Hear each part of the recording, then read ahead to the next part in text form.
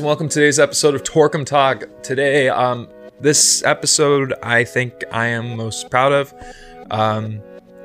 It's because I had the team from Guardian Group on. And this one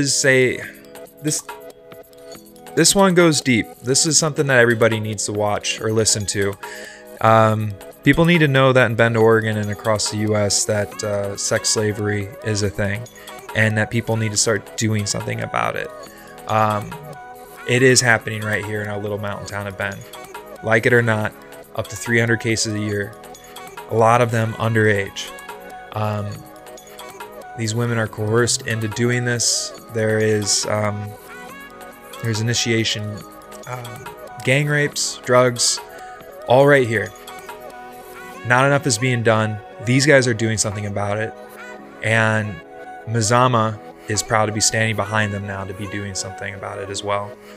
So please get educated, sit back, and share this with as many people as you can, because that is what's going to bring awareness to this ugly world that's happening right in our own little town.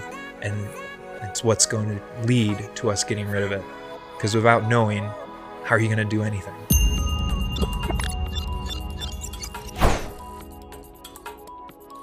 All right, guys, thank you so much for being on the show. It's incredibly exciting to have you on.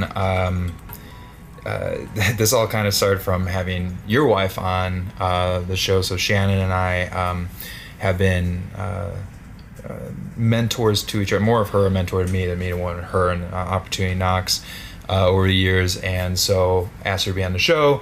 We got into the sex slavery of what's going on in India. And that was appalling, and then she touched on that's actually happening here too. And I was just like, okay, it's happening here. And my idea of it was a pretty woman idea of it. People, they mean to do it and everything like that. And she explained to me this concept that we can get into called like a Romeo pimp, and how they really are sex slaves, and that they're trapped into it. So I was just like, holy crap, made me sick to my stomach. Then Jeff, we went to lunch. Then I got really sick to my stomach.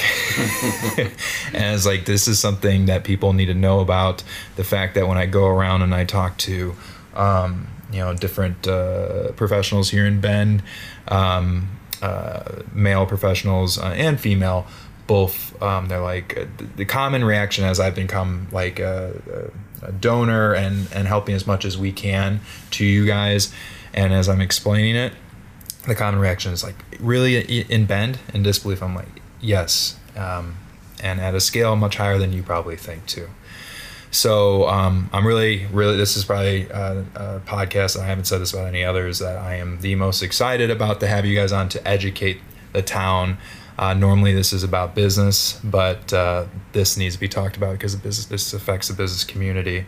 So diving in, I guess I'd like to start with, if you guys can explain from your words, like, how is it a problem in Bend? Where I that's an open question. I'm gonna leave it as an open question like that. Yeah. And let's just start there. It's funny. That's a super complex question. Like, how is it a problem here? I think at the beginning, when we started looking at this 10 years ago in Central Oregon, the problem was that nobody knew of the problem. And to include everyone from law enforcement, service providers, all sorts of people. So it was really the problem, and that's where I think our team is really good at, is being able to solve problems. And at the beginning was, not only is this a problem, we quickly found out that yes, it's happening nationally, yes, it's happening in Central Oregon. One of the problems was that people weren't working together, even if they found out about the problem. And so we quickly started bringing together the right folks of people to work on this, and then training everybody that sees it. So it's seeing it from the law enforcement perspective, to a first responder, to emergency rooms, to shelters. We created the first response team here, so it's a task force here. Yeah. And then we started collectively going after it and seeing, this is happening here.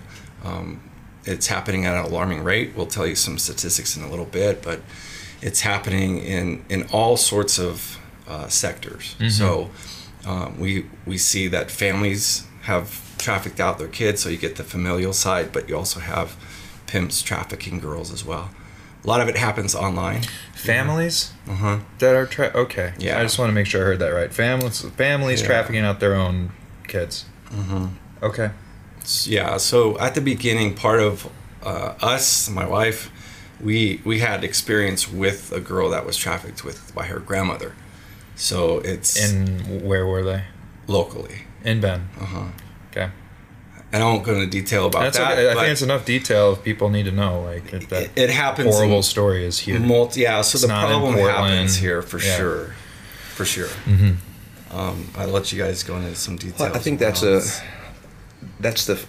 fascinating thing about this crime is when we talk statistics to you, it's what we can see. So what Guardian Group really focuses on is the commercial sexual exploitation. So it's a business. We're looking at the business of selling boys and girls online. That's what we can see.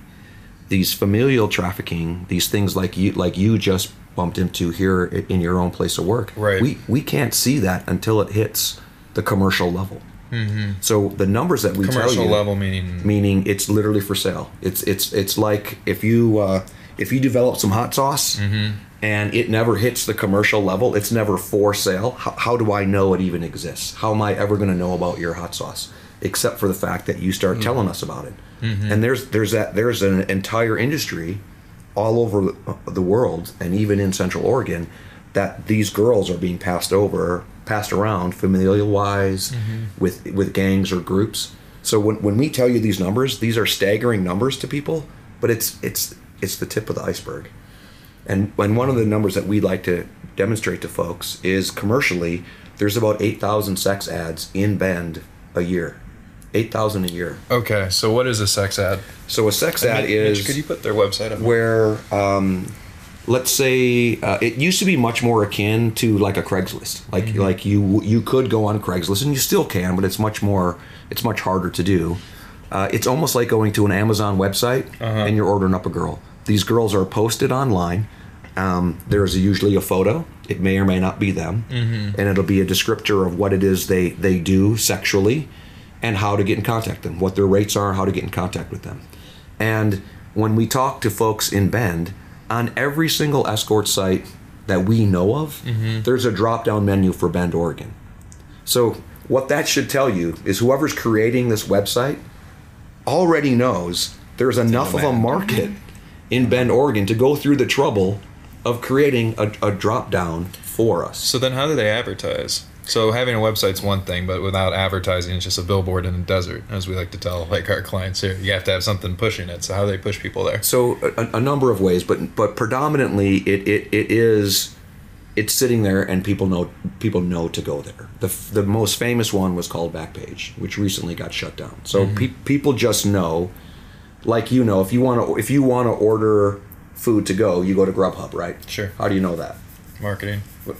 I know that because my Facebook wife ads, told me. Yeah. I mean, like it's there isn't a lot of external advertising for these sites. There is, but it's on dating sites and it's on pornography. That's where the marketing is driving these customers. Most of it is the customers go specifically to this site to buy these girls. And how are they doing it on social media? Because we've had talks about this, like there's symbols or there's like I forget what it was. Yeah. Descriptors. so the sale of these girls on social media isn't as high as we're seeing it on these escort sites.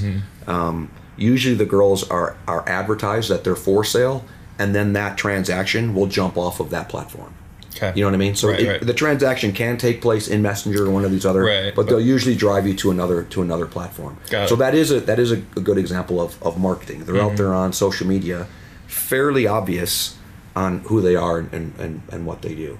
Cool. So back to Ben specifically, it's about 8,000 ads a year, and we estimate about 3% of the ads are involve minors. So you do the quick math on that. You're talking. What's the average age, you think? The average age that we think of girls for sale is probably about 18 or 19 Okay. that are commercially for sale, because the pimps and traffickers are smart enough to not really get them out there to the big market until they've passed that threshold of trafficking. What happens when they're 15? that's an automatic trafficking violation. So legally, But it still happens. it still happens, but not at the commercial at the highest commercial level. Okay. Because again, think of the risk. But they're both illegal. But no one really cares about prostitution, and the punishment Okay. for prostitution is very, very low. So if a girl is underage, it's automatic trafficking. Trafficking has 3 legal components: force, fraud, or coercion. You have to demonstrate one of those for our district attorneys to file a trafficking charge. So if you're in, when I'm using air quotes, prostitution, it's a simple prostitution case. If you're of age and you can't demonstrate force, fraud, and coercion, that can take some work. Okay. If you're under 18, that's automatic trafficking. So that's why Guardian Group, we try to focus as much as we can on finding that minor, because it's often an open and shut case. How often do you guys find them? Again, about 3%. About 3%, 3% of the time. okay. And we're trying to improve those through expanding our manpower as well as the technology that we have doing the work for us. Okay. What's the youngest human you guys have found in Bend that it was trafficked? I think 13. Yeah. I've worked with other groups around, and again, let me, I'll say this to you just because it's going to gross you out. 9 months is the youngest that I've ever heard of a victim being sold for sex. And The youngest federal case last year was 6 months. was 6 months. And What the fuck? yeah. So keep in mind when what we're talking about is not pedophilia. This is all these categories. So you have prostitution writ large, and I'm using air quotes again, the healthy male that wants to buy a female of age. Okay, that's one category. That's where most of these buyers are coming from. It's not that they want a child. It's the trafficker or the predator can manipulate that girl when she's younger. When she's 13, 14, 15 years old, he can convince her and manipulate and control her much easier than when she's an adult. So that gets into the Romeo pimp type thing, right? Right. So I'd like you guys to explain what that is to educate people as to. There's been arguments even when Shannon was on. There was a clip of micro content on my LinkedIn that you jumped in as well, where one person was saying like, "Well, how is it slavery when they're at will?" And I was just like, "I'm not touching this." I'll let you know. But yeah, if you guys wouldn't mind explaining that concept. Yeah, so a Romeo pimp, he comes in, he's really manipulative, very narcissistic usually, but very smooth. So he's going to act like this girl's boyfriend. He's interested. He's there to solve a problem. We see it happen on social media. You know, a girl will post, "My mom's the worst," or "School sucks," and he swoops in to solve that problem. My mom was terrible too. School was awful for me too. And so he finds a way to connect, and then starts to buy gifts and kind of just completely sweep her off her feet. And she falls in love. You know, a young 13, 14, 15-year-old girl is just looking to be And that's accepted. typically when this is happening, when they're that young. Okay. Yeah. So she just wants to be accepted. She wants a boyfriend. She wants that kind of status. And so they're very good at manipulating that need in a young girl and then using that to eventually traffic them out. It's the most common way you see it. And again, when you think of this as a business and risk to business, if you can lure a young girl away from her family, that's way safer than kidnapping her. So that's how- way safer than being violent to her in the short term. How would the Romeo pimp then, like for a girl that, let's say the girl is 14 and he sees that she's from a broken home, how is he going to convince her that it's time to leave Bend, if that's the play, and then do their first sexual act? They're all different. We can probably all share a separate story.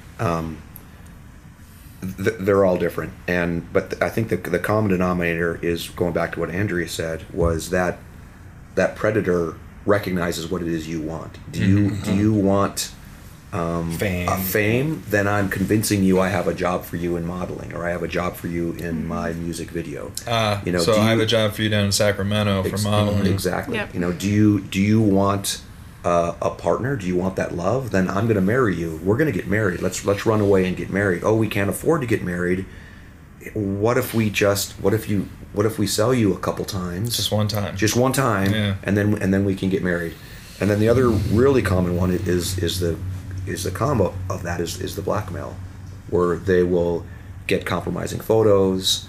And I could be wrong. The sextortion. Yeah. The biggest thing that I've seen, and correct me if you think this is inaccurate, Jay, but the biggest one we've seen from Bend of the girls that are getting lured and recruited and taken outside, it is that promise of like excitement. You know, you're this little small town girl. I've got some really exciting things for you to see, and within 24 or 48 hours, it becomes a violent assault, drugging, gang rape. What? And then the psychological breaking to that girl, she now thinks. So they get the girl like down like say L.A. Yep. And then it's time for a drug and rape session. Yeah. Or even here immediately in our hotels. Even in our Yeah. hotels, where It's called their Where- breaking. Every yeah. victim will experience And it. at what point do they brand them? Stan. again, it depends. Let's finish up the breaking one too. Yeah, Because what happens then psychologically is you don't have any kids, do you? You have any kids? I don't know. Okay, go. So imagine you had a 15-year-old daughter, Yeah. and you're telling her, you know, this guy you're dating, he's an older guy. He's really not good news. You know, she sneaks out of the house. You think she's at a party with some friends. She goes to party with this guy. She gets drugged and gang raped, and it's all on video, audio, photos. And then he tells her, you need to figure out a way to leave your family and come with me, or I'm going to show this to your dad. That is that point, and it's an incredible success ratio that they have, where the girls feel so isolated that God, they'd rather I thought protect there that was relationship more- with you. I thought there was more romance and stuff. Not that we've seen. Now, No. I think it can Not happen. that makes it better, but it. Well, It could happen over time. Yeah. But in Bend, But when we're talking in about Bend, Bend, because in Bend, the trafficker in Bend, he can't hang out forever. No. He doesn't fit. He doesn't belong here. He doesn't fit here. Yeah. So he has a finite amount of time to break this girl. You know, in a bigger city like a Portland or Seattle or LA, they live next to you, or they they have a little bit longer time. So I'm describing very specifically. And that's a good differentiation. We went to Portland to do a documentary, part of a documentary or whatever. And we brought the film crew out to the Lloyd Center. It's a mall out there. And we said, hey, it could take time for us to see this, but this is what we're looking for. And what you're saying, you know, it started off literally with it when we were there. Within probably 5 minutes, we see it. We see a pimp. We already know he's a pimp. Come up to a new girl and just ask, hey, sweetie, you know, you look cute. Just got out of school. She was a junior hire, it looked like. Jeez. And by the time they had walked down this little 100 yards, he had already gotten her phone number and saying, hey, I'm going to text you tonight. That could play out over months, but here what we do see it's tightened. It's a lot quicker. So they still may do that. You know, they may come to our mall. We don't have a big mall here. They may hit up girls that are at the shelters or runaways, you know, right next to the Hawthorne bus station. Yeah. You'll start seeing people there coming in from out of town. And it does. It's a breaking that, but it's a breaking of their spirit. And it's these guys are professionals. They know how to target these girls. They know that if they may watch somebody for a couple of years, even, you know, when they're really young, so they know, okay, there's something different about this girl. She doesn't believe in herself, or she, whatever it is, and then there's a time where they just enter in, and they either can, you know, break her quickly or over that time. One tactic that I'm pretty sure we heard here, a guy would walk up to two girls walking down the street and say, wow, you're beautiful. And the one that looked down or said, no, I'm not, he knew in that minute he could break her. That's how good he was at figuring out that vulnerability, versus the girl that was like, oh, thanks, and kept walking and was much more confident. He knew she wasn't a good target for him. Okay. This is all like hitting home even more than normal, because we had Andrea and Jeff over to help with their we were just doing a free Facebook overhaul on like, hey, here's the best way we can get this, here's some stuff that we can do to help get the word out, which we're happy to do. And then after that, one of my team members, her daughter, basically went missing, and probably in Portland, and there was a lot of scandalous like Venmo stuff going on, and all of a sudden it became something that I was outraged about to begin with, but then after, what was that? Was that Tuesday?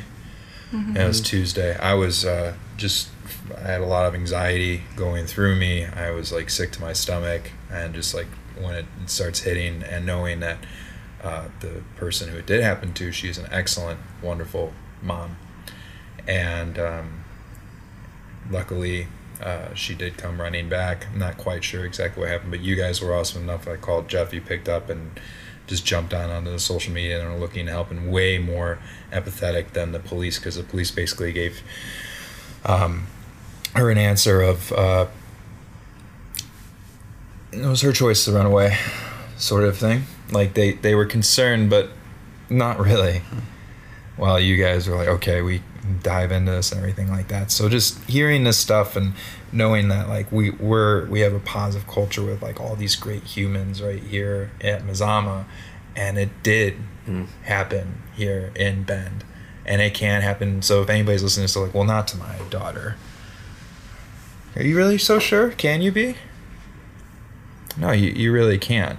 And so start looking for this stuff. So you guys are saying that. Another thing I want to jump into, which I think is really cool to kind of go on a more bright thing that's really, really cool I think you guys are doing, is that we had to go into the task force a little bit. And the fact that you guys are ex-military and a bunch of badasses that are looking to bust down on sex trafficking. But I'll let you guys have taken that. So tell me about the task force. So what I think is interesting is when Andrew was talking about the grooming, it's the same way that you create a radical Islamist suicide bomber. It's the same way. When we look at this cycle, and why are we still in these constant fights in the Middle East? Because there's a constant supply of in this particular sense, it's disenfranchised men. It's men that are looking for a sense of meaning. It's men that are looking for a sense of purpose, something greater than themselves. And the cycle is exactly the same. So Al-Qaeda, ISIS types are scouring social media, assessing and recruiting young men for vulnerabilities. And they lure them in, and then there's a breaking period, very similar to what is happening in sex trafficking. So many of us at Guardian Group are very familiar with that. And as a counterterrorism expert, along that cycle, guess where I intersected with that individual? Before he was going to be, either before or after he was a lethal threat. So my job was to capture or kill that individual. The job of interdicting that cycle of exploitation, we as a nation still do very, very poorly. There are more radicals being born and created every day than ever. And it's the same issue with the sex trafficking. When we looked at what we could apply our skills towards, and what crime we thought most accurately mimicked radicalizing a terrorist, it was creating a victim of sex trafficking. And these, Jeff called them professionals, which I hate to give them that much credit, but they are absolute experts at exploitation and manipulation. The methods they use to break apart these victims are the things we're taught to fight against. If I'm ever captured by an adversary, what are they going to do to twist my mind? What are they going to do to control me and alter my allegiances? These guys are absolute experts at manipulation. So this was something that we began to look at years ago, and I think it was more than luck that Jeff and I met each other over a beer on a patio at a mutual friend of ours' retirement. And it's always a tough one when someone asks, "Oh, what do you do?" And we often say errantly, "I'm in sex trafficking." You know what I mean? Because even I'm in counter sex trafficking. And I remember very specifically meeting him, the only ginger that was there. We don't allow a lot of gingers in the special operations. And I said, "What is it? What is it that you do?" And he was doing exactly what I wanted to do as we moved towards retirement. Yeah, and then we just fleshed that out over the last, how many years? 5-6 years. What is that? And it came back to that problem. He knows that problem on multiple layers. One of the best strategists in the world here. And so how do you take those strategies and actually shape a problem so people can understand it, but actually start fixing that problem? And that's why it's a challenge, obviously, for us to enter into this. And nobody's done it before like what we sought out to do. So how do you share a problem with people that don't believe that it exists, and how do you share a solution that most people don't even want to hear, and you keep going? That's why we persevere through this. And we're at that place right now where law enforcement's reaching out to us, people are reaching out to us, everyone from St. Charles is asking for help. Every time we do a training, St. Charles asking for help from like the ER or something like that. Training, yeah. And then once we do trainings, no matter what, if it's law enforcement, first responders, whoever, we'll usually get a call within a week. Hey, we just saw what happened. Even a community, I did this community training, this was 6 years ago, and this business owner said that, he called me up, he said, I think one of my employees is doing exactly what you said. I said, can we get on the phone with her? And same thing, this guy had lured her, done the whole social media thing, and had bought her tickets to come down to Vegas. And we quickly found out that this guy's a guy that's not somebody worth visiting. So sure, we kept her from going down there. But there's that time element too behind this crime, where you don't get 72 hours a lot of times, you know. And what we learned too in the spaces we went to, the people at Guardian Group in the military, into this counterterrorism world, was we had to be hyper-focused. We had to be hyper-focused on high-level Al-Qaeda and ISIS and those influencers, which is why I talk about how we're hyper-focused on these minors. And to defend law enforcement a bit too, is they're generalists. They enforce all laws. Okay. So when a young lady becomes up missing, and they go to their protocols, and the protocol is, has she been gone for 24 hours? And the answer is no. Somewhere along that chain of command, somebody has to say, well, I'm going to give you permission to not follow this protocol. They develop those protocols because the preponderance of these girls that go missing, they come back within 24 hours. And they're taking their limited resources and reshifting them. So why Guardian Group is such an integral part of law enforcement is it's all we look at. We're not looking at drugs. We're not looking at jaywalkers. We're not looking at hot dogs in cars. You know, we're not looking at noise violations. Our Bend Police Department, our Deschutes County Sheriff's Department, they're covering a million things at once. Sure. So we want to be that group that you guys ever overload them? Oh, it's easily, and that's there are kind of two things that I didn't quite see as we envision this. One is overloading the system, because in the military cycle, it's like 24 hours. You know, you have a target, you conclude that target. It's a 24-hour cycle, or maybe a couple of days. This process of trying to restore this girl takes weeks, months, and years. This process of trying to put this predator, this trafficker, this pimp behind bars takes weeks, months, and years. And then the other one too is just simply, again, it's the system. It's the systems of checks and balances we have in the United States. You know, the criteria we have to reach overseas to say you're a terrorist is very different than a law, a state of law. So America gives these people that benefit of the doubt, and there's all sorts of loopholes that they exploit. How can we go about changing that? Elevate this as a crime that people care about. So, you know, in Bend, while Bend is not a hub, it's a destination location. There are pimps and traffickers coming here to sell their girls and recruit our girls. So for the community to have a voice and raise this, you know, I use that hot dogs and cars kind of tongue in cheek. Like, if you look to see how many law enforcement agents are dedicated to freeing hot dogs and cars in the summer, it's a lot more than ones that are specifically looking at counter trafficking. Now, is it because... It's because the public says, how could this dog be in a car, and they take a picture and it goes over social media, and then you have the cute dog, and they're like, yeah, save that cute dog, and the cops are like, okay, and you get all these calls. Yeah. But when they're not trained, so that's the other thing, is trained. So That's what I see as the one thing. So how do I get trained, and how do other people get trained on what to look for? Yeah. Is it on the site? Is that what you guys were This saying? is a huge one, and that was the second piece too. Was that I call it the give a shit factor. I did not realize the give a shit factor to address sex trafficking I didn't of give a shit minors until was about a month ago. right because So, we all yeah. have life. So that's again. Well, the I didn't segue. think it was a thing. So that's that's part of it, and that's where Jeff and I were talking about kind of where we come from, but why Andrea is here is what she's working on and doing terrifically is raising that give a shit factor, and it isn't just the simple knowledge and awareness, but actually imbuing kind of a care and a respond, a call to action. So I'll let her talk about it. Yeah, I think one of the things that we hear all the time, especially when we're advertising what we do online, is, oh, well, you got to start in Hollywood, or you got to start with politics, and that's true. Those areas do have issues, but instead we want to start with a guy that's coming through Bend once a month. Yeah. We want to start with your next door neighbor that's buying girls, so that when your 10-year-old is 12, 13, 14, she's not their next victim. That's where we want to be. It makes sense focused. too. You control the economy. The U.S. is controlled much more by what I wish people understand a bit more is that it's not how you vote. It's not with the pen. It's how you vote with your wallet.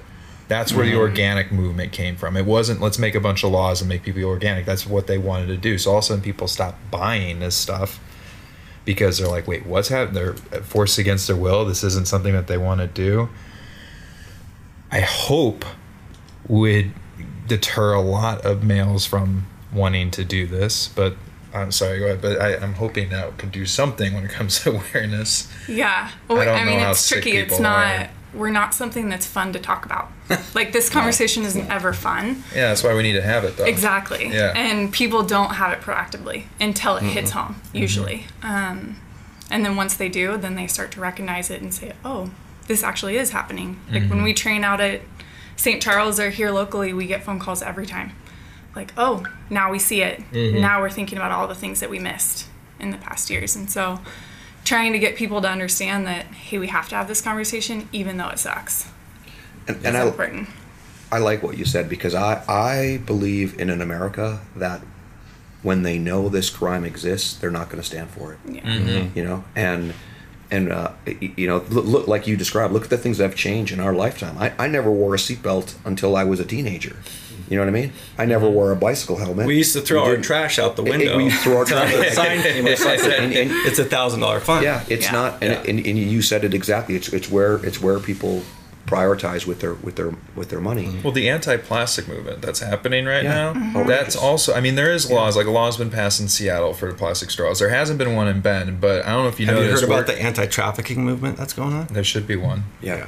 We wish. But there- well, that's what we're trying to start right now, right? That's what I mean. Get the And that's anti-trafficking. why, we You gotta get people outraged. Like, what got people outraged before was a freaking straw in a turtle's nose, and then all of a sudden, that's it. We're done here. Yeah. But I guess people wouldn't want to see a video of a girl getting gang raped and No. drugged. Nor We do you want also to do that. do with want to her. re-victimize that girl. Yeah.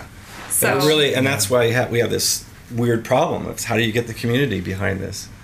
It's some of it's the shock factor. But here's something we know, You know? and this has been taught to us by a bunch of these older law enforcement retired cops, where they say they see where we are today in 2020, where we were like in the 70s when it came to domestic abuse, domestic violence. Dude, if you hit your wife, I can't stand you. It didn't used to be that way. It used to be like, she probably deserved it. We would look the other way. A cop would come to the door because of a domestic disturbance, Yeah. and the woman's got a black eye. And did he have sympathy for that woman? He didn't. And why? Because he didn't understand, why is she still with him? If he's so bad, why is she standing here? Why doesn't she press charges? It took us 30, 40, 50 years to get to a point, and we're still not there.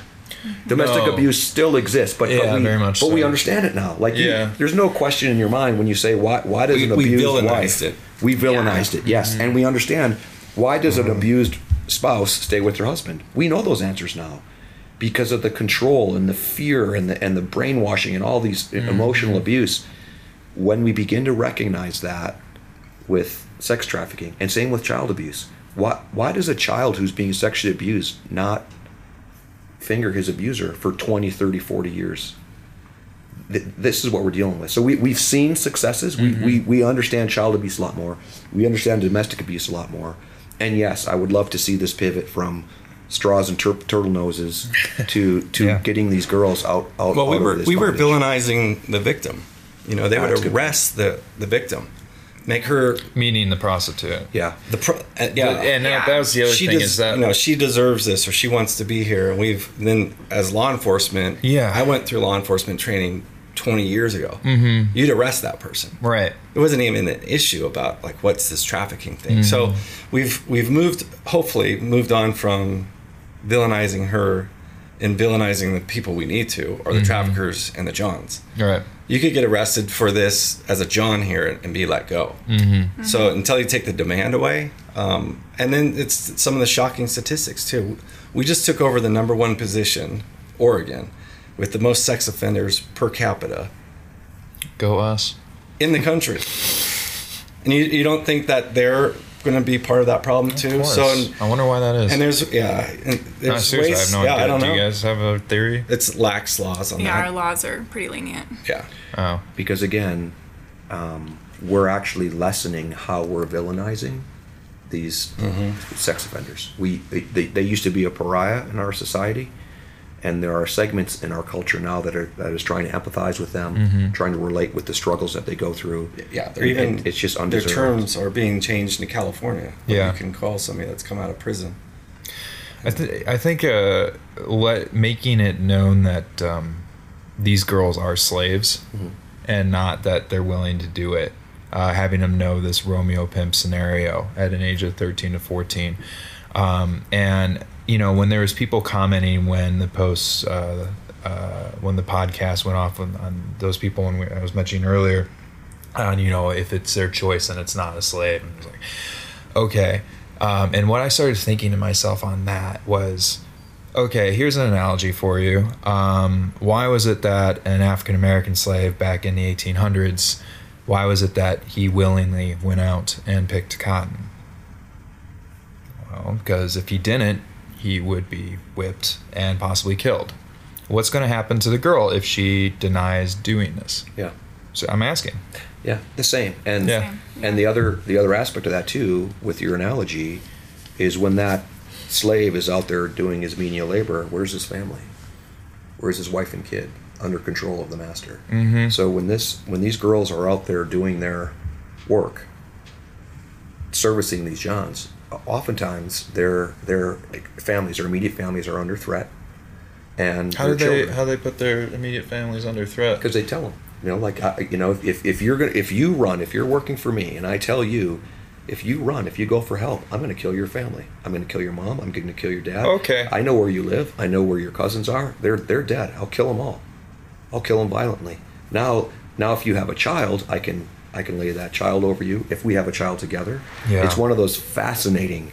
And I keep using the word It's almost fascinating. worse. It's probably Oh, closer no, it's not to worse. disgusting. It's just the same. It's But a slave. It's a damn change- slave. Yeah, and it changes the way that she interacts with communities. Yeah. Like she will never self-identify as a Yeah. victim. Uh-huh. So we have to, our community has to be the eyes and ears to that. Like I know there was a sticker program going around the country, and hey, you know, if you're a victim, call this number. They're not getting many calls because they're not identifying, or they feel under threat. I'm not going to call that number. Or they don't have access to a cell phone because they don't Yeah. have control of communication with you. But outside when world. we as a community can become the eyes and ears and say, I think I see what this is happening, we Yeah. step in for her. And See, and that's an And that's interesting basically when thing. you're seeing like a girl with a shady looking guy that doesn't belong in Bend sort of thing. Is that one thing we're looking for? I guess you could go through here on the training on the website and figure that out. Yeah, it could be. It's Yeah. it's a lot of it's hiding in plain sight, and what we've seen in Bend is the girls don't look like what you would consider a prostitute to look like. Oftentimes, they're carrying their sex clothes with them. They're dressed even not as Yeah. nicely as Andrew is now. They're in t-shirts and jeans. They're moving amongst us, and then they have in their bag the clothes because they're fulfilling this fantasy. I wanted to circle back real quick on something Andrew said with the phone. They may not have their phone, but I also want folks to understand that oftentimes they do have their phone, and it's a control measure. So that's what people look for a lot, is this girl who's completely isolated. She can't reach the outside world. Well, they control her through that phone. So even if she can call that number, very often these traffickers, they have the phone spoofed. Like, I see and know everything you do. So this idea of not looking, looking for a girl that's isolated from technology, no, it's actually one of the shackles that they use to hold them. Oftentimes these girls will have 2 or 3 phones, different phones on them, because they have 2 or 3 different personas they're playing. So that's one of the simple ones that we ask, especially with kids. And the person that worked with you is, does your kid have hidden devices? Do they have cell phones you don't know about? Do they have computers and iPads that you don't know about? And if they do, why? You need to have those discussions with them. I don't have 2 phones anymore. I used to, but again, these are simple things that people can ask. Sure. Okay. So what else you guys are doing? So 10 years now, like going after this, not only here but across the nation. What does a normal day in the life look like in the office for you guys when it comes to battling this? A normal day is a non-normal day. I don't think we have If you a have normal. 2 days that look the same, then it's, at least for some of our team. Some of our team are looking at this problem online every minute of the day. So, but it's, we may get a call from a mom, daughter's gone.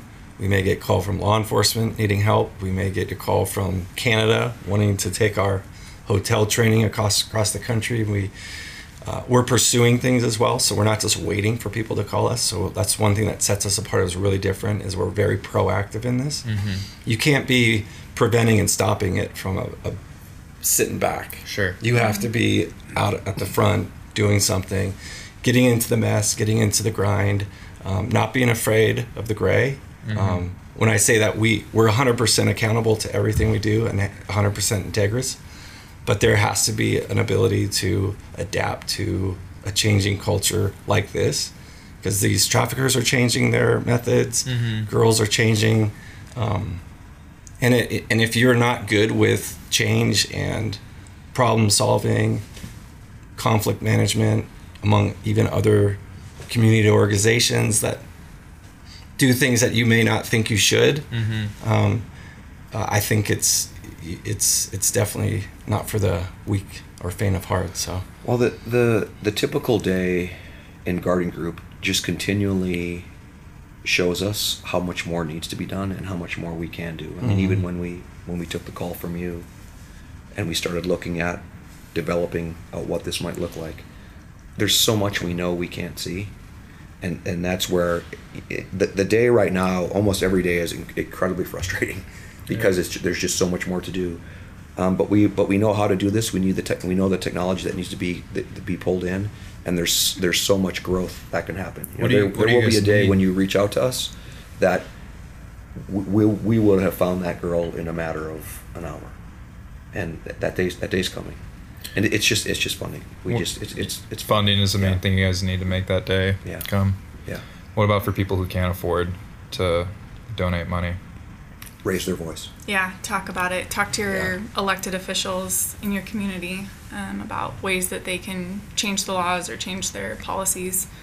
Make sure. Policies. We were talking about this earlier. I would like to start with the corporate one that I didn't think of. And while you guys were telling me, I said to our HR lady, she was in her office, I was like, Keely, put this in our manual right now.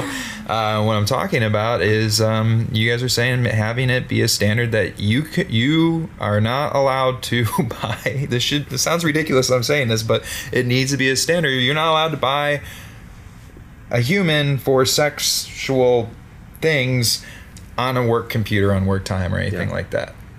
Yeah, and it does sound ridiculous, but it's this idea. Well, it should be one of these things that was like, well, duh, but like, no, we need to. Anyway, I'll let you guys go on. But again, and I think it's one of those things. You do as a corporation, do you believe in the inherent value of every human being? And if you do, you disallow putting a price on that person and purchasing that person for your self pleasure. And that's where that's going to be a big day when corporations acknowledge that. So how did you guys end up finding out that that would be an effective thing?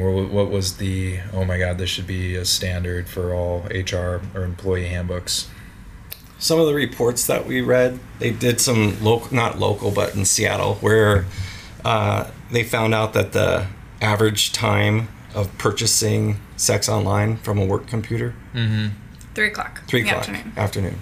So that's when the majority of it is bought, is 3 o'clock in the afternoon. So that purchase is made for a later time. Right. So guy gets off work at 5. You know what I mean? So Sure. they're lining up. Swings by the hotel. Or on corporate travel too. Right. We all know that. You know, that's why our city is also a little bit of a hot spot too, is because people love coming here. Conferences, events. Yeah. When you go to a conference, like a work conference, and you've got 10,000 employees to hide behind, you could do whatever you want. Yeah. Okay. Anything. So having, so that's saying that's saying something pretty big. So basically, putting in, and this is what we're doing today, in the HR handbook. I don't know exactly what the words are going to be, but it's going to be something along the lines of, if you buy sex, I want to just say period. If I catch it, you have done this period, not just on work times. Make sure, If you hey, even Mitch, visit- make sure that Keely to write this down. I don't care if it's on work time or not. If it happens, period, you're fired. And that's the way it should be. Yeah. Yeah. And again, man, think back to the recycling. You're doing that here at Mazama. Let's jump forward 10 years from now. That's huge. If we can pull that off, that's Well, I hope I influence, or we influence, at least one other business owner in town to be like, yeah, I should make that. Is that check? I mean, Please. business leaders, please look at your employee handbook and let me know. DM me or comment. Do you guys have a policy? And if you don't, are you going to change that? Is that much of an ask too? And what's that going to say to your entire team? What's that going to say if St. Charles decides to put that as an HR response to their, I don't know how many hundreds, maybe thousands of employees they have, that you're not allowed to do this or you're fired? And all of a sudden people go, why is this even coming up? Yeah. As you were saying earlier, Andrea, that's a big marketing push. Why is this a problem? Because as I've been walking around town and saying, I'm like, yeah, it's happening, but no, it's happening. So now all of a sudden you make out this corporate email or a meeting, and everybody sees this like, okay, duh. Why is this? This is a thing. Yeah, it's a thing. Yeah. And then if you take the next step, so we're specific with hotels. So the River House here went through our hotel training, one of the first in the country to go through the Guardian Seal training. Not only are they aware of it, but they're actually trained on it now. Like when you go through our training and you see how it happens, you're disturbed. So there's one element to say, these are our policies and procedures for travel and just internal internet usage or whatever. But there's another one to say, hey, we're going to stand behind this. We've got companies doing matching grants for us, like matching donations. The statistic is that employees that are part of a company that gives to an organization like ours, or they're charitable, they have a 75% more tenure. Yeah. I guess this would be Because a good they time feel like to, they're involved in something. This would be a good time You know? to tell you guys that starting in 2020, every new client that signs with us, $100 is going to go to the Guardian Group. We like that. That's what it's about. Yeah, we talked about Yeah. that yesterday in a group meeting, and I was asking if anybody would be opposed to that, and everybody was very behind. I got a lot of direct messages, a lot of people coming up to me saying how much they value that. That's huge, and it's just putting the dignity of humans just a little bit higher than we have them right now. Yeah. It's absolutely huge. So we'll have the HR thing changed as a marketing thing. The $100 of every new sale coming on, and we're also going to be building for you guys like a $15,000 bot that will help educate people on basically an awareness campaign that will live in Messenger. It's going to be really cool because it's Phenomenal. Yeah, that'll be a lot of fun. Yeah. So Mitch is getting into sales, so. Let's go, Midge. Yeah, let's go. Come on, what are you doing? What are you doing back there? All right. Okay, so I wanted to also jump back into policy really quick. So that's on corporate policy, and that's something that a lot of business leaders can do here. Now we're talking about political policy and influencing. How can people help with that with elected officials and whatnot? I think one of the big ones that we always push for is require training for certain areas. So require your law enforcement to be trained, require your hotels to be trained, require your hospital staff to be trained, and just start there and then move out, because those three places are going to see it more than anyone else. Okay. So that's a good place to start. Just Especially that. every one of us are customers. And so as a customer, if it's going to hit the pockets of a hotel owner, I'm not going to come to your hotel unless you're trained. Your people are trained. It'll shift the responsibility from us coming in and saying, "Hey, do you guys want this training?" No, it's not. It's not even required. Why would I take the training? Unless you have somebody that we found that has a good heart, like David Lenke says, "I want to take this training. I want to get all of our people." But if the customers come alongside and say, I'm not going to even touch those hotels or whatever. That's genius. That will help. That's like the whole organic movement type thing. If we can That's the get the word effect out. you need. Yeah, we get the word out. We're like, you don't have the seal, then I don't care. You're like, okay, we need the seal because we just lost 5 clients last week because they called and I didn't know what that was, but I need to know what it was. Or I said no to you guys before. This really is, you're really astute with that, looking at this from a corporate answer, because that's what we're looking at. That the federal government is not going to solve this. No. State government, it's going to be the people, the community, and the corporations. With that being said, some very simple things people can do politically too is when that time of year comes, is you press your politicians, your district attorneys, your attorney general, your governor, your mayor, your judges. What is your stance and policy on counter trafficking and human trafficking? And again, just like you're looking to input that into your policies for Mazama, every single time we read somebody's bio who's running for office, they should have a comment on it. They should have an opinion. And then the next step would be holding them accountable for any stance that they take. How can we sniff out corruption in these cases? Because the reason I'm asking is the majority of people who can afford to buy sex are typically a bit wealthier, and those people also tend to influence political elections by putting in donations. So let me just clarify a little bit when we talk about the strata of the buyer. All socioeconomic status is buy. Okay. Like the low, like even people that are on welfare are buying girls. Okay. What we do see, know that. what we do see is the high volume buyer. So statistically, the high volume buyer makes over $110,000. Again, now that's a no-brainer because how much is a girl in Bend?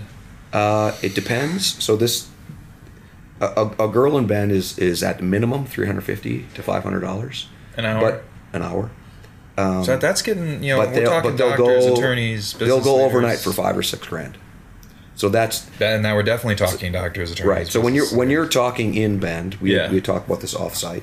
There's the volume of purchasers that are buying girls for $100, $200, $300. It's a higher volume, but there's enough of a volume in Bend that they're going for $5,000, $6,000, $8,000. We have the buyers in Bend, and those are the richer folks. So yes, there is that level of corruption. How many calls are coming in? Yeah, so when law enforcement tests out these systems, because these numbers that we have, we've validated with them and we continue to refine them. And when we say there's a demand, probably every quarter, law enforcement will test out this system, and they'll post a fake ad on one of these sites to kind of judge the response. And typically it's about 50 people calling within an hour or two. 50 people call from Bend within an hour or two. So this goes back to even where you were looking at how do they even know to call? Because they're looking. They're not being driven to these sites. They're on these sites looking. So another interesting kind of anecdotal story is I was out at MIT at this hackathon. Is there a way that we can do shaming of these people? It's yes, that's another policy but it's also complicated. And I used to be really pro shaming. But our friends in Los Angeles, who have a very sophisticated human trafficking task force, they went away from shaming, and it's because it doesn't just shame the buyer, it shames his whole family. So now you have dad who is being shamed on TV or in the paper or in a billboard, and now these children have to go to school and also get shamed. His wife has to go to church or work and has to be shamed. So fair enough. In most of these places, you know what I mean? Like, nothing's easy. No. In most of these places, shaming is not something they work. So let me, excuse me, you'll have to edit this part. We were at MIT at a hackathon building tools. And there's a company in Seattle.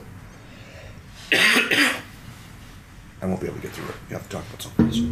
I'm going to have to recover from this. I'll make something up. No, I'm just kidding. Do you want us to tell the story? I think you know the story. I know the story tell it. well enough to tell it. Yeah. I mean, you can correct me if I'm wrong, but Yeah. while I was at MIT, this company in Seattle that creates bots to interact with Johns. And the goal of the bot You is... guys keep on saying John, so John is a word for a buyer. buyer. Got Same it. thing, yeah.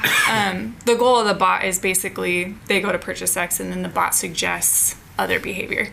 And so JT asked them to run a bot in our area to see what the response was.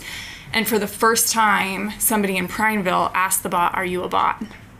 And they'd never, ever had anybody ask them So this or was call them a out. Sunday afternoon. They built this fake ad. It was posted. Again, about 50 responses within an hour or two. A man somewhere outside between here and Prineville, couldn't quite geolocate it. He's engaging with this bot, and what this bot is trained to do is, as you're texting back and forth, it's walking you down this line to make sure that you are, in fact, a buyer. You want to buy sex. And then it will tell you, hey, I'm a robot. We recommend you stop doing this. We've captured your phone number. We've captured your IP address. Yeah. It's a deterrence model. That seems to have a certain level of effect. So as this buyer was corresponding with this robot, he knew to ask if it was a bot. Because our federal law right now is you cannot pretend to be a robot in a two-sided conversation. And that's for you and me. Sure. We don't want a marketer, right? We don't want a robot telemarketer No. to walk us down this line. So the federally, they're protecting us. The federal law says you can't pretend to be a bot. So they have built into this model, if the buyer asks if it's the bot has to say yes. So there's a couple things that come out of this. One is, it's an example of the laws that are still restricting us, because we understand why that law exists, Sure. but we should have some exceptions when we're countering this crime. The second one is, the first time in hundreds of thousands of these bots being run across the United States, a buyer asked the bot if it was a robot. And that is a Deschutes County claim to fame. Somebody in Deschutes County is sophisticated enough Yeah. and has bought enough girls to know within 2 or 3 exchanges to ask this person on the other end if you're a bot. And then wasn't he like, "Thanks, bye." Is that pathetic? Yeah. Another claim to fame that we have. It's interesting. Awful. So shaming, I guess, doesn't work.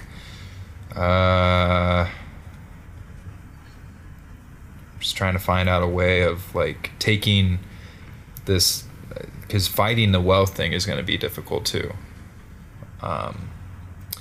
Perhaps educating, maybe just getting out the knowledge that these guys who are wealthy, who are paying for the 5,000, 6,000, know that they might be telling themselves that this isn't a slave, that this is a person and they're into it. So really pushing, letting them know, like, no, this is a slave. Just Yeah, like back in the 1700s, same deal. Yeah, Yeah. one thing we like to help guys recognize and understand, because we do speak sometimes with like professional sports teams or high net worth, really successful people, and explain to them that this crime isn't what you think it is. They're fulfilling a fantasy that these girls are coerced into. 9 times out of 10, when you're engaging initially with this little sexy talk on the text, you're talking to the John. You're talking to the pimp. The pimp, yeah. Talking to the trafficker. He's the one that's describing all of these sex acts with you that are getting you turned on. When you go to meet that girl at the hotel, oftentimes the pimp is there. He's there in the room. He's under the bed. He's in the closet. He is there to ensure that he gets his money. Not always, but again, if you knew this, if you're LeBron James who thinks you're going to purchase a girl at some party, that pimp's going to want to make sure he's getting his money out of it, or they're going to roll you, etc. Like, this is not this fantasy that you've built up in your head is a poor girl There's a who's pimp in the being closet. forced. Yeah, so think about that. How, with an M4 rifle. Yeah. And we know this as fact. It's not every time, but we know this as fact from survivors, and that was their MO. Especially when the pimp was worried about that girl not getting her money, or potentially that she was going to meet another pimp during this process. Yeah, there's nothing Because there's sexy pimp about battles. it. They compete with each other. Got it. But the good thing about the competition is that's what we're looking for half the time, because they have to deconflict their product by geography and brand and all of these things. We can see that discussion. That's mostly what we're looking for, is the pimp to pimp deconflict and synchronizing their business more than anything else. Okay. So how can people donate to you guys? What's the easiest way? GuardianGroup.org. Okay. Yeah. So guardiangroup.org, donate. Other thing is getting awareness, like we were saying. Look at who you're voting for. If you're not in a position at your business to change your HR employee book, talk to HR or the owner or who is. I feel like they would. I mean, how could you walk away from a conversation if you were to say, "Hey, can we put if you buy a sex slave that you're fired," and if they say no, then do you still want to work there? Exactly. Right. Exactly. Hey, Exactly. that's pretty screwed Are our up. core values for real? Or not? Yeah. Yeah. No, you're pro sex slaves. Got it. All right, I'm out. Yeah. No, seriously. You can't be pro woman. You can't be pro equal rights. You can't be pro all these things No, and not and not be pro slaves anti-slave. or anti-slave. I mean, Yeah. Yeah. All right. Well, very eye-opening. Again, thank you guys so much for coming on the show. I'm very inspired to get this out into clips, into the people, and get some money behind it to benefit helping stop this here. And then, as your guys' motto, I've seen on your emails that sign off till all are free. Then outside of here, because you guys will put an end to it here, but that's just the beginning. Yeah. And other people get to be a part of that too. Yeah. I view our community as a bunch of people with flashlights.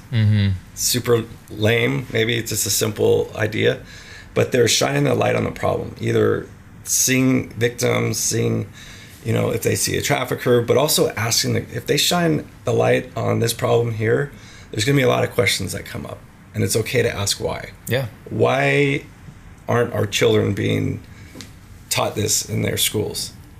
And it just brings up discussions.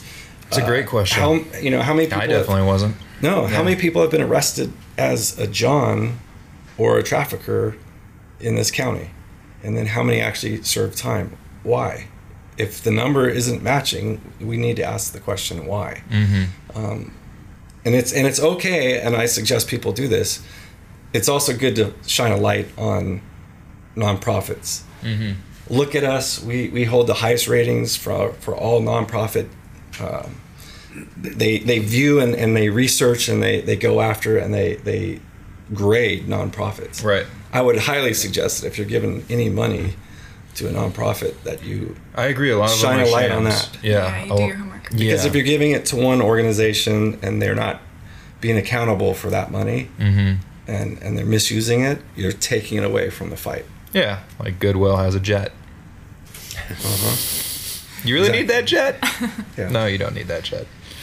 I like Jay's analogy there too, because when we look at this problem, and I want to encourage your listeners too, it's one flashlight at a time, and we're never going to get rid of cockroaches, right?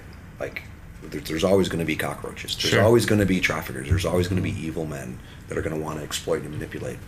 But right now we have cockroaches just sitting on our couches and sitting in our chairs. Yeah. And we want to shine that light and push them in the corners and just clean your room. That's all I'm asking you. Clean your room. Clean your room of cockroaches. If they're in there, They're deep in the recesses that we can't see. And that's what I appreciate that you're doing with Mazama. You guys have taken this. You're taking these simple little steps. You're not trying to solve this problem as a country, but what you can affect right here, you're taking action on, and that is a huge step. And if more people would just do that, we're going to push these cockroaches back into the shadows. Mm-hmm. All right. Well, let's clean our rooms. Starting with Ben. Thanks, guys. I appreciate it so much. Pleasure.